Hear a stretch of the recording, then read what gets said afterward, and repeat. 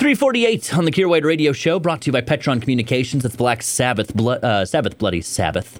Of course, earlier in the week, I told you about the lady who mistook Gorilla Glue for a thing you could actually put in her hair. And by mistook, I mean she was an idiot, and she was like, "This is just like my hairspray. Going to put it in my hair."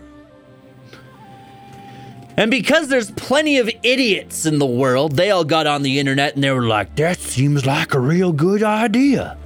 And it's birthed the latest dumb internet trend, the Gorilla Glue Challenge, where people challenge themselves to put Gorilla Glue on them. Take, for example, Olen Martin of Louisiana. He says he partook in the challenge because he didn't believe that the lady's hair was truly as in serious shape as she made it seem. Again, it was, don't put Gorilla Glue in your hair or anywhere on your skin. So in his video, he puts Gorilla Glue on a red Solo cup and then puts that on his lip, and then he had to go get surgery to get it removed because, again, it's Gorilla Glue. It's an industrial strength adhesive. He had to have a piece of his lip cut off so they could get it off of him. Gorilla Glue released another statement saying, "Our spray adhesive states in the warning label, do not swallow, do not get eyes on skin or on clothing.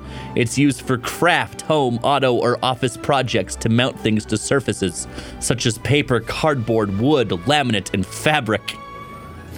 You gotta think it was a tough week for the PR person for Gorilla Glue, right?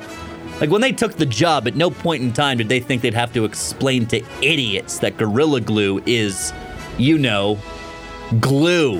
Kier White. There is no charge for awesomeness or attractiveness On the Bear.